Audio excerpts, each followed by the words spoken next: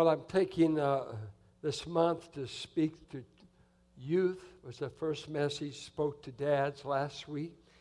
And we want to speak to women in Titus 2 today.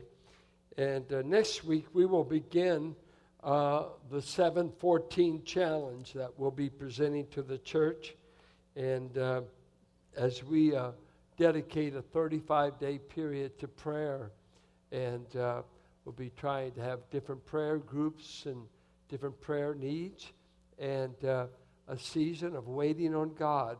You got anything that only God can do? Well, he said, ask.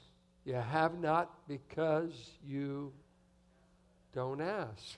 And so we want to learn to get better at this asking situation.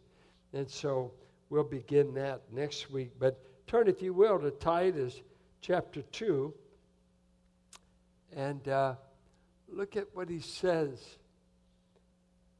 Verse 1. But as for you, teach what accords with sound doctrine. Talking to the pastor, Titus, on the island of Crete. Teach what is sound doctrine. And then he begins to make practical applications. You know, it's one thing to be full of theology. It's another thing to be full of some practical wisdom. You know, the Bible, sometimes we will hear this, we become brand new creations in Christ. Is that true? And everything has become new. Old things passed away. All things become new. Now, that's a wonderful truth. Where's that found? 5:17. Okay. Now, if that is true, why does God tell believers to stop lying? Everything passed away. Why does he tell them to stop fornicating? You don't have to tell new creations that, do you? Why do you tell them to submit? Why do you tell them don't be drunk? Be filled with the Spirit. Why all this stuff? Guess what? Everything didn't change. Everything that you were in Adam, when you moved over to Christ, all that's new. New position, justified in Christ. That's brand new. But guess what? There's a whole lot of stuff God wants to change in us. And saving you begins the process. And what's scary is by the time you get it right, you're going to croak. Women, hold on. When he gets it right, he's going to have a heart attack. So keep him imperfect. He'll live a little bit longer. How long does it take God to teach someone to live godly? How long does it take him to give you victory over your temper, over your lust, over your bad, eccentric ways, your temperament, whatever? So on one side, there's a glorious truth. We are changed people in Christ. I've got every spiritual blessing in Christ, no doubt about it. But yet I'm told to stop lying, quit going to bed angry, quit letting the devil have his way with me, stop walking after the flesh, hey, I'm in a process, put off, put on, put off, put on, and this is lifelong. So we're picking up practical doctrine that will happen, application, and some men always want to be in the theological heights, but God is both theological and practical. And watch what he says now. Older men are to be sober-minded, dignified, self-controlled, sound in faith, in love, and in steadfastness. Older women, now we have none in this church, but probably in this culture, a woman over 40 would qualify. People didn't live as long, so if you're over 40, whatever you call yourself, likewise are to be reverent in behavior, not slanderers or slaves to much wine. They are to teach what is good. And so train the young women to love their husbands and children, to be self-controlled. Isn't this absurd to teach a woman to love her husband? Aren't we all lovely men? Well, go on. To be self-controlled, pure, working at home, kind, and submissive to their own husbands. This is the purpose. It's a purpose clause. That the word of God may not be reviled or made fun of, evil spoken of. When they watch your life, they're going to say, I've got a good opinion of the word of God about you, or I don't. And it's based on your life, not based on the preacher's sermon. It's just the way you live. Now, I want to deal with what he deals with here in the home, but what a challenge today. Think of the American woman. What is she to be? I mean, all of the models. We got feminists that have one model. You figure not until the 1900s did she get the right to vote. And then she's been lobbying to get fair wages. If I do the same work, should I not be paid the same wages? That seems right, doesn't it? I mean, that's fair. That's just. But when you look at the modern day woman and modern day children, what's going on, since the Industrial Revolution in the, let's say, 1800s, then 1900s, you had children that had no child labor laws. They worked 14 hours a day from the age of 12 in industry. 14 hours a day. Women worked alongside of these children. And then you go along, and they made rules under Theodore Roosevelt that there ought to be some guidance to these children, some kind of minimum wage. And then you come along to World War II, and like never before, women went into the workplace and industry and building warships. My mother was down here with a rivet gun in Harbor Gate. Come on, she was in Richmond. She was Rosie the Riveter. I know. I don't know how she found time to get pregnant with me, but she did. And had a house full of 5 kids and a husband and whatever. But women went to the workforce. Now 85% of American women work outside the home. 85%. And then you face this with children. Listen to this.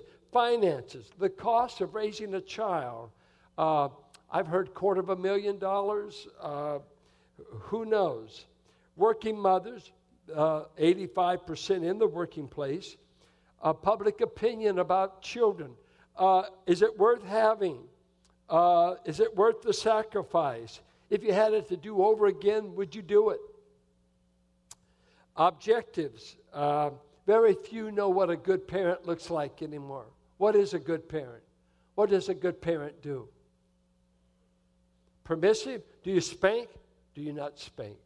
Do you say no? Do you not? What do you do? What do we teach younger women? What do we, the family, and we'll all talk as old fogies how I was raised. Wait, they're not being raised that way. How do we raise children? What do we do with them? Divorce, prevailing. I mean, it's if you have a mom and dad in your life, you are richly blessed today. Abe Lincoln made a great statement. He said, he who has had a good mother is a rich man. How many kids in our culture have had neither a good mother nor a good dad? Matter of fact, I read the story last week of a boy that went into 10 foster homes. I don't know who my dad is. I don't know who my mom is. The only people that take care of me have to be paid a wage. Drugs and alcohol. Teens are involved in both death. The leading age category for suicide in our country is between 15 and 24. Between that age, we have more kids taking their lives in those age categories. Crime. At least one child out of 9 will be incarcerated. Runaways. Girls running away. At least 1 million children a year flee their home and many sell themselves on the streets of Oakland, Sacramento. We have a sex trade going with 14-year-old girls that you would not believe, and how to get them out of the paws of a pimp that will kill them is dangerous. But they're fleeing the home. I'd rather sell my body than to stay at home. This is millions of children. Millions. Abuse. Never have we had so many children abused physically, sexually, emotionally. Illegitimacy. It's off the charts.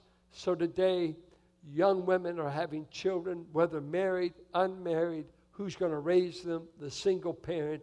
It permeates our culture. We don't know how to roll the clock back. And then no matter whether you're married or not, no time for the children we have. Life is so busy in America, getting them to all the activities, school, sports. It goes on and on. John MacArthur said the taboos that the culture are calling taboos that we need to get rid of is, number one, there's absolutely no moral standards. Nothing's right or wrong. So, can I tell my kids premarital sex is wrong? If you say that, you're just prudish, you're out of step, times have changed. What gave you the authority to make that rule? Divorce is available on demand. Gender battles that are going on, nobody's the head of a home. That's offensive language.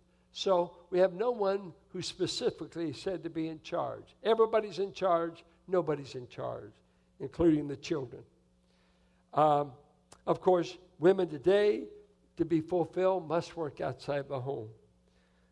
Entertainment, TV in particular, it may not be as big as it used to be, but when you take the tech invasion of the home, I mean, between texting, phones, computers, TV, think of how much in your home at the time that could be talk time, dinner time, how much intrusion you've got from the outside world that permeates your home. It's everywhere. Here's an amazing thing. If you kill a baby seal for fur, it is criminal. Yet killing an unborn human infant for any reason whatsoever is defended as a matter of free choice. So a baby seal is worth more than an infant in the womb. Life begins in the womb. You don't have to be outside the womb to be alive. Right? I mean, you've got little legs there, when you've got brains there, and we're actually cutting up parts in some procedures to get that baby out of the uterus. Let me tell you, there's life there. There's a body there. Pornography makes more money in this country now than all of the Hollywood films in a year. There's more money being made seeing naked people on a screen by men and women than ever in our history, and the billions are rolling in to profiteers, racketeers, and guys that want to destroy your home and destroy your life. We've become a nation of dirty, lusting people, and they were quenching the thirst through pornography. So in the midst of this, you are a woman. How do I function? What's my role? What's my contribution? Let's look at what he tells an older woman to be. That is a godly woman, a woman that knows Christ. We're not talking to people who do not know Jesus Christ. What should an older woman, you 40-year-olds plus, what would he say about your life and behavior? He says 4 things. What your character ought to be. He said, first of all, she ought to be reverent in behavior. And the word there is used of being a priestess at a temple. That's where it came from. And the idea is you must be one that is engaged in sacred duties, the way you live your life. I am a servant of the Most High God. I fear Him. I revere Him. when you fear God in the Old Testament, it means two things. You revere him, and here's the other part, you obey him. You don't fear a God that you don't obey. You don't love a God you don't obey. That's just the biblical measurement. And so I fear the Lord. I revere him. By that you mean what? I do what he says. And so this older woman is known, I would say, in the community and in the church. She's serious about God. She's serious about God. She's not flippant. He's the first priority of her life. And whatever her life is about, God is first, and it just comes out. She takes God seriously in her walk. He goes on to say, she's not a slanderer. He said that of deaconesses in 1 Timothy 3. People like to talk. I hear women like to talk. And it's okay to talk. Men like to talk too. The issue is what we talk about. It's what we talk about. And slander is a word that comes from the word devil. And it's actually translated she-devil. Don't be a she-devil. Don't be a he-devil. And that is, when you slander, the devil is the accuser of the brethren. And he's going to be cast down someday. But slandering is talking down people. Talking down people. Now, this is interesting. If you're taking God seriously, you would think you would talk about God. And once you move from God and you start in on people, unless you've got a word of encouragement, some things are left better unsaid. True? You don't have to say everything you know about everybody. It's not everybody's business. Right? And he says, a godly woman is known as one that does not slander, does not talk down people. And you just watch. There's a proverb that says, where there's much speech, sin will not be lacking. That's scary. It's the subject matter because a favorite indoor sport of human beings is picking away at other people's faults and their flaws, and everybody's got them. And the thing that's scary, people who always talk negatively about other people usually do it to shelter their own faults. They're not dealing with their own. They're not looking in the mirror of the Word. And you're talking about how homely, how ugly they are. And I want to say, have you looked in the mirror lately? Have you looked in the mirror? What would you want said to you if you had similar fault? A similar flaw. So at least this woman, a godly woman, is known by what she says about others. And if it's negative, it's like going to the funeral of a man and say, well, at least he was a good drunk. Well, did you need to say that? Did you need to say that? Some things we've got to learn, and it's men and women, but he points us out. She's not a slave to much wine. New Testament times, everybody drank wine. The wine as a whole of the common household was 2% alcohol, and it was good for them. They didn't have East Bay mud. They did not have water treatment plants, and so the water was contaminated normally. Alcohol was a great friend, even to tell Timothy, take a little wine for your stomach disorders. You need something to kill the amoeba, maybe. We have a lot of people opposed to wine, alcohol. They've come from that background. They've seen alcoholism, and they have all kinds of hang-ups. The Bible, truly, that culture, that every day you drank wine. It was the safest drink probably you could have. And so it was easy to drink more of it than you needed.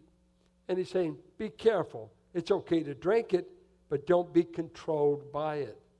Then he says they are to teach what is good. And it's interesting. What is it they're supposed to teach?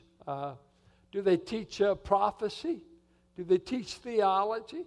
Well, that's okay. That's wonderful. You can't miss on that. But it gives them 7 practical areas that they ought to invest in a younger woman. Now, I think this is a great, great need in the church. As younger women come to faith, let's put in this church.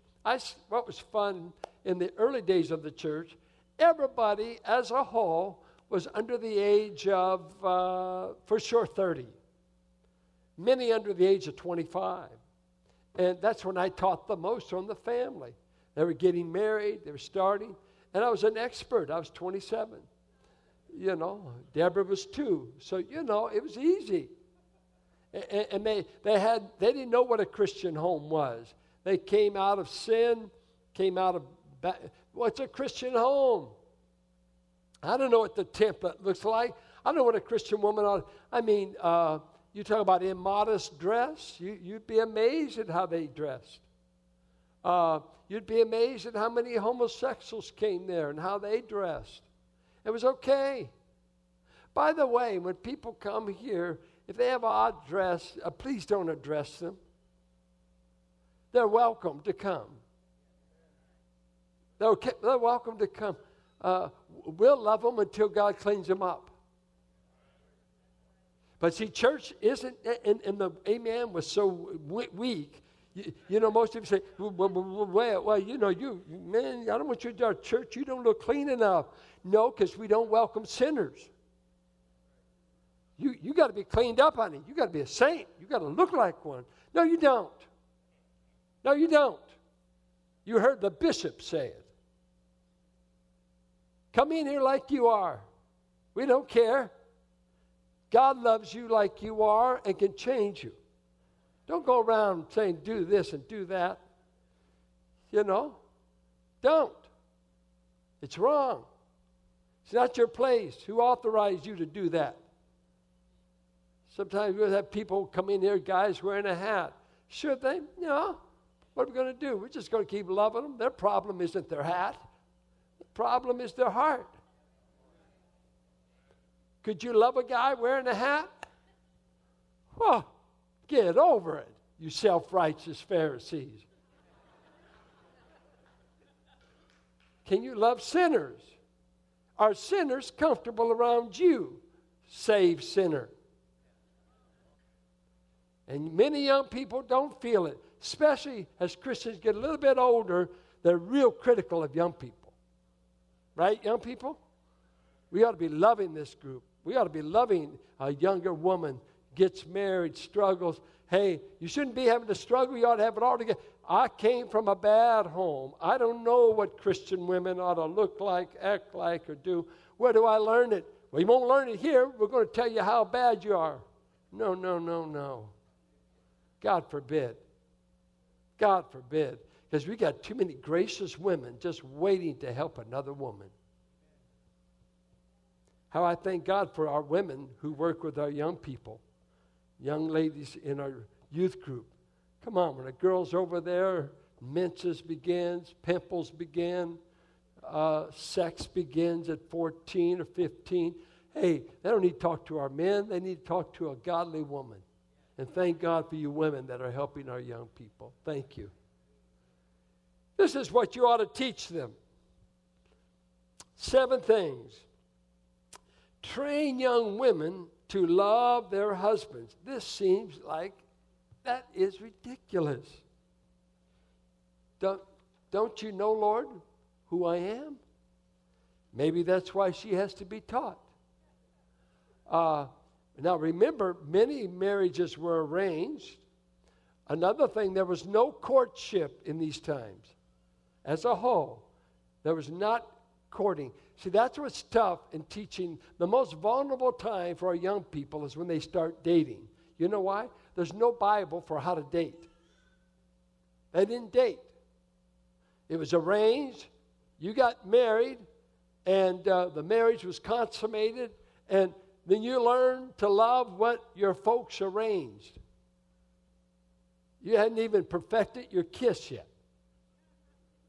And all of a sudden, He said, teach these women to love their husbands. And the word for love here is not erotic. It's not physical love. It's not sexual love. It's to find pleasure in. It's the word phileo. We get Philadelphia. Teach them to find pleasure in their husband. And it's the word for friendship. Let them learn to make their husband their friend and not their enemy.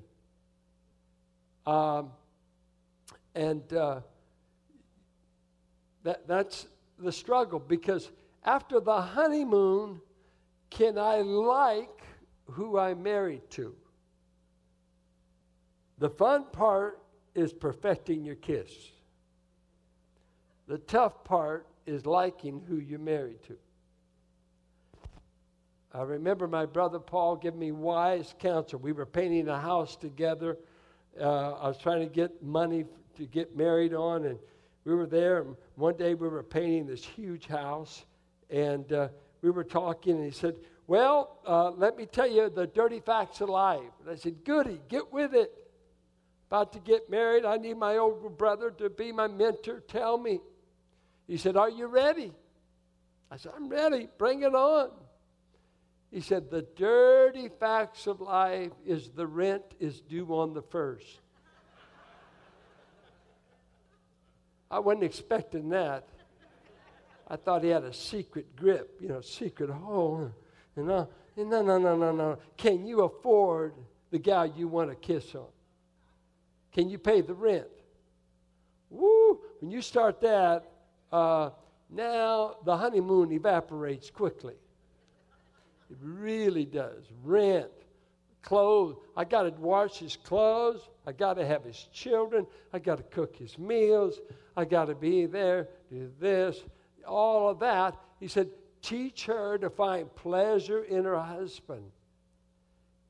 How older women do that, I don't know all that they would say, but at least it would assume that she was a happily married woman. Can you be godly and still happily married? Or are you grousing all the time about your marriage? Do you always run down your husband? Does everybody know your business? See, are you the greatest fan of your husband or the greatest critic? So teach them to love their husbands. Dress for your husband, not for other men. And if you want to knock out date night, don't come that way to church, honey. I don't need to see your breast. I don't need to smell all that high-powered perfume. Save that for him. Come here modestly. Draw no attention to your body. We have to teach women that. We had to teach them in the early days. We avoid a lot of it because we don't want to be legalistic. But when you come here, we want to draw attention to how great our God is, not ourselves. So, that's why, right? It's even men. I tone down a lot because of my physique. I just don't want to be a distraction to you. No. And so I try to go like that. Sunk in everything. So learn that. Then it goes on, says something else. Love your 5 children. Love. I think both of my grandmothers had 10 children. I would just say to her, love your children. Love them. I can't remember their names. Take care of 10 children, without running water, without a refrigerator, without a microwave. Do that. Do that in a log cabin, and one burned down, so they had to move to the chicken coop to make it through the winter. Friend, teach them to love their children. And now there's a danger of pouring all your affection on children and neglecting the husband. There's got to be a balance. But can you imagine this woman going through sleep deprivation?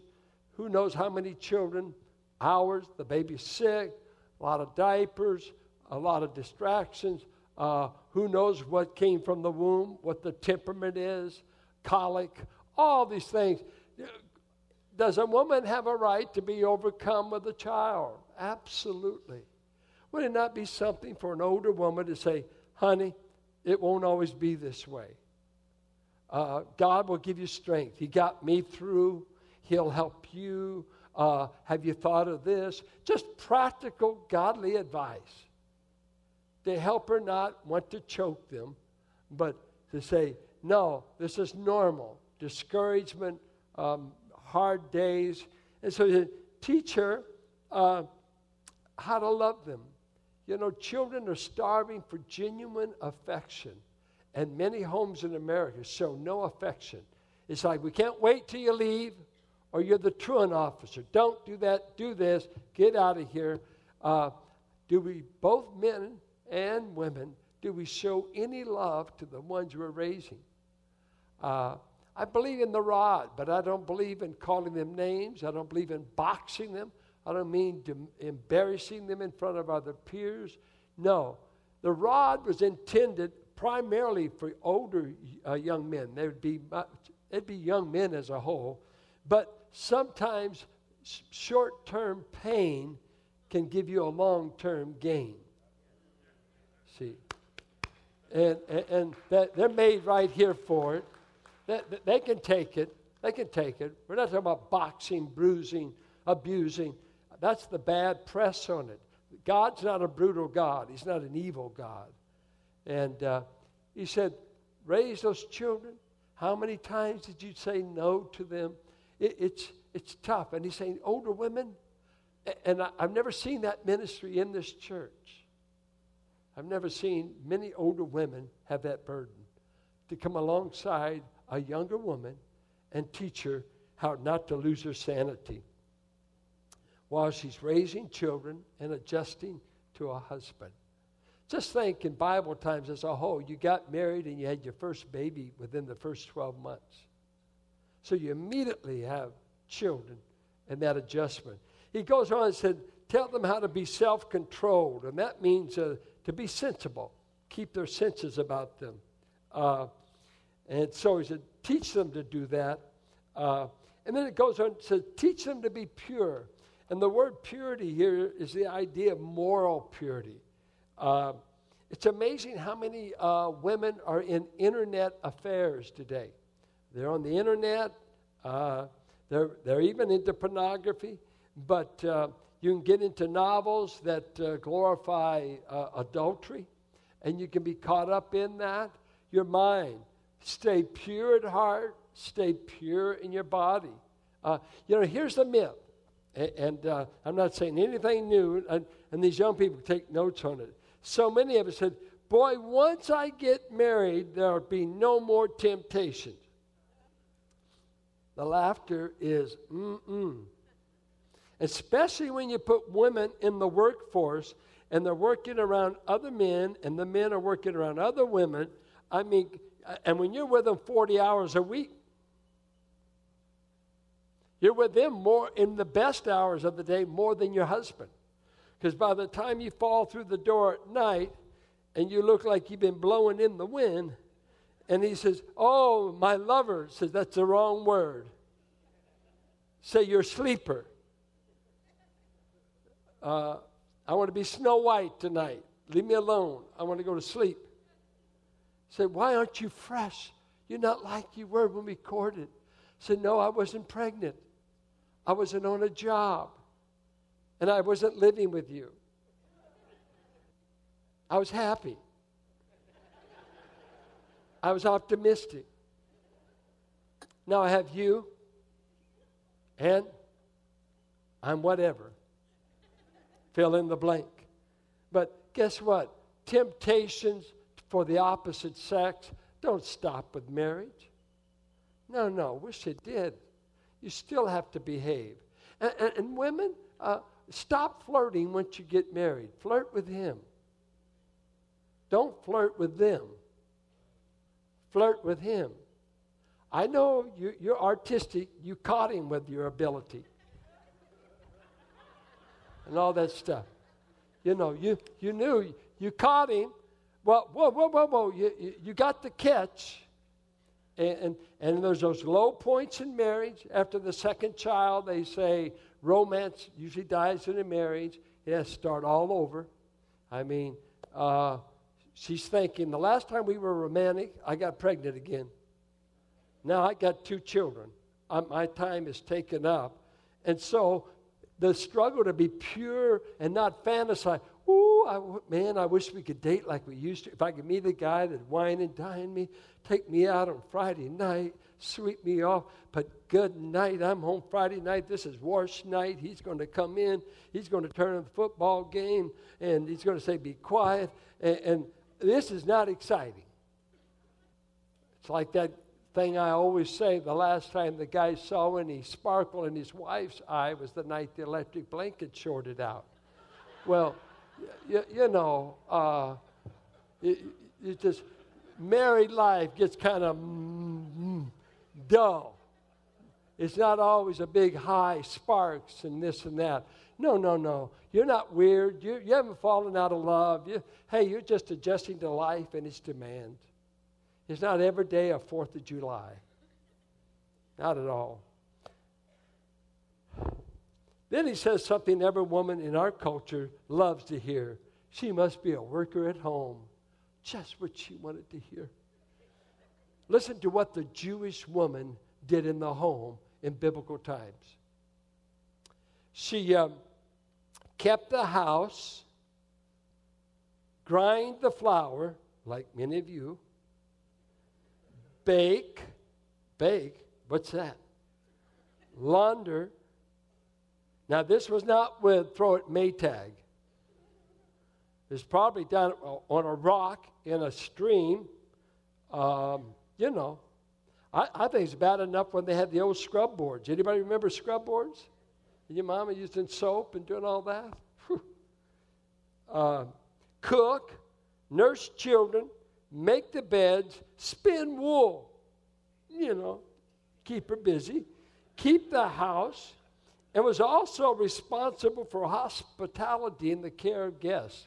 Now, let's say 4 people come in on them, and they want to do their best. Do you go to the fridge and say, ooh, let's pull out a filet? Oh, let's pull out some food. No. Go. We got to kill the animal. We got to dress it. I got to cook it over an open fire. Oh, put it in the microwave? Are you kidding? The bread, they didn't have Wonder Loaf. No. You baked it. Everything's from scratch. And we got 4 others to feed besides my husband, the children. Oh, yeah. And by the way, put in 40 hours down here for IBM. Couldn't do it. No refrigeration, no butchered meat, no manufactured clothes. I mean, wow. And when you read the Proverbs 31 woman, she was a strong woman. She did a little bit of everything. She invested. She took care of a garden. She made her husband a winner in the marketplace. This woman was so engaged. Let me tell you, there's no time to get bored. There was no afternoon soaps. There was no no technology. She was demanded of. Now, here's the issue.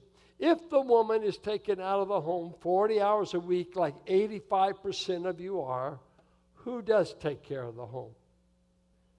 What do we do? Do we have a home?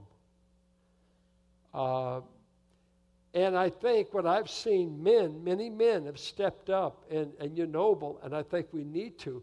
If this woman of yours is working 40 hours, and you have children, helping get them to games, helping do this, helping do that, come on, the plate is so full and overloaded. If anything, the modern day woman deserves a nervous breakdown. She is loaded. She is loaded. I have daughters, I know they're loaded. I mean, they are doing more than I can imagine. It's an amazing thing.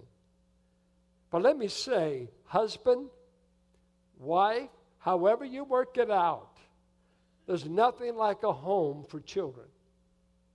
There's nothing like eating your meals together. We always ate our meals together. We found out more about life at the dinner table than we ever wanted to know. because we ate with our children. I was just with Carol and I were with Tara C., Kathy's precious girl, back in Chicago. We met her at Moody Bible Institute, and bless her heart, she wanted to take us to dinner, and it was joy. She's married now, has 2 children, grew up in this church, and we had people help her go through Moody. And there she was. She's as sweet as she can be. And she comes up, she hugs us both, and she does like this. Oh, it smells just like your house. And I thought, that it does. There was one, she said, oh, I remember the odors in your house. I thought, she said, the freshness, woo, good. And she said, you just remind me of it. I used to do that when my dad died. If I hugged one of his brothers, I could smell my dad. That's weird. But it could. And she says, I'm on Elm Drive with you and Carolyn now. Because she, Sarah Wilson, Jill Taylor would come. Let's see, the Barker children. Especially I remember cold days if the rain was coming. The mother was working, the Barker home. Carolyn would take them to the house. There'd be cookies. There'd be somebody home. Just somebody home. And those girls have seen us at times. And oh, we loved being at your house. Somebody was home. And I'll tell you, it meant so much to me for little Tara to be saying that. Her father became addicted to alcohol, and there was pain in the home. Kathy was having a tough time. And to have that girl find a place of refuge. Come. See, today, people aren't used to hospitality. They're saying, I'll meet you at a restaurant. And a restaurant isn't as warm as your home. It's just not. And he said, keepers at home. Somebody. Who plans the meals? Burger King? Who plans to be there? You can't escape this if you want a home. Do you want a home? Or do you want just a garage where you change clothes? You just keep going. So he said, pay attention to that home. And told her to be kind. And the word kind here means to be beneficial to others. Her character benefits them. Then he ends up by saying, and by the way, teach younger women to submit to their husbands. Now, if you're a mad wife, if you're a bitter woman, if you're not godly, and you haven't worked that out, you're the last woman to be teaching a young woman. Because you're going to pass on that bitterness, that hostility, and those issues that maybe you never resolve. But he said, a godly woman ought to teach a younger woman, submit to your husband. It's best for you. It's God's plan. It's not anti-feminine. It's not anti-worth. Because submission in the Bible was taught to all of us. We're all to submit to government. We're to submit to elders in the church. I mean, submission is a Christian virtue. It's not subjugation. Submission doesn't happen when you're rebelling and you don't want to. You haven't submitted. You may be subordinate. You may be subjected, but you haven't submitted. Submission is, the Lord has already won the battle in my heart. I'm going to do this as unto the Lord. Ephesians 5:21, 1 Peter 3, likewise women submit as Christ submitted to the Father. It's all over the Bible. It's not a male chauvinistic doctrine. It's the Heavenly Father's teaching for you. Not a chauvinistic God. God created you in His image. And submission, if submission is inferiority, God the Son is inferior. He submitted to the Father all the way. And you read 1 Peter, Christ is the model of submission. And if you're not submissive, you're in rebellion to your Father. I don't expect you to submit to me when you don't love God. And when you love God, even an imperfect person you can submit to. It didn't say submit because you're afraid of your husband. And men, Men, please, do not mess with a woman who is submitting. If you say you better do it if you know it's good for you, if you strip any motivation from her that she's doing this because of her love for Christ and you take credit, God will deal with you. That's wrong. This is a sacred thing to submit because you love the Savior. Don't tamper with that. You're reaping the benefit of her love of Christ. You're getting the benefit, right? I married such a woman. I get the benefit of her love of Christ. And men, I can't tell you how many benefits that brings. Well, he says, do all this that the word of God will not be blasphemed. Let me ask you some questions in closing. Are you a godly older woman? I'm just asking. I don't know. Are you? We sure need them. Younger women are crying for your help. Are you investing in younger women? On what level are you? Sign up in the back. Are you willing to counsel women? Are you willing to work in our youth group and help us with these precious girls that are coming along and becoming young ladies? Who's there to talk to them? Maybe their mom's not a believer. Maybe their dad's not a believer. Can they meet a godly woman who will be kind to them? By the way, older folks, try to stay attractive to young people. Don't be, I love Jesus. And when you get older, take care of yourself. Don't learn to get ugly. My girls used to say when they're young, are there any pretty Christian women? Or is ugly in? I mean, kind of beautify yourself. If the barn needs paint, paint it. You know? And you young women, don't be showing off your body. I heard a great word from E.K. Bailey who said, if the house is not for sale, take down the sign.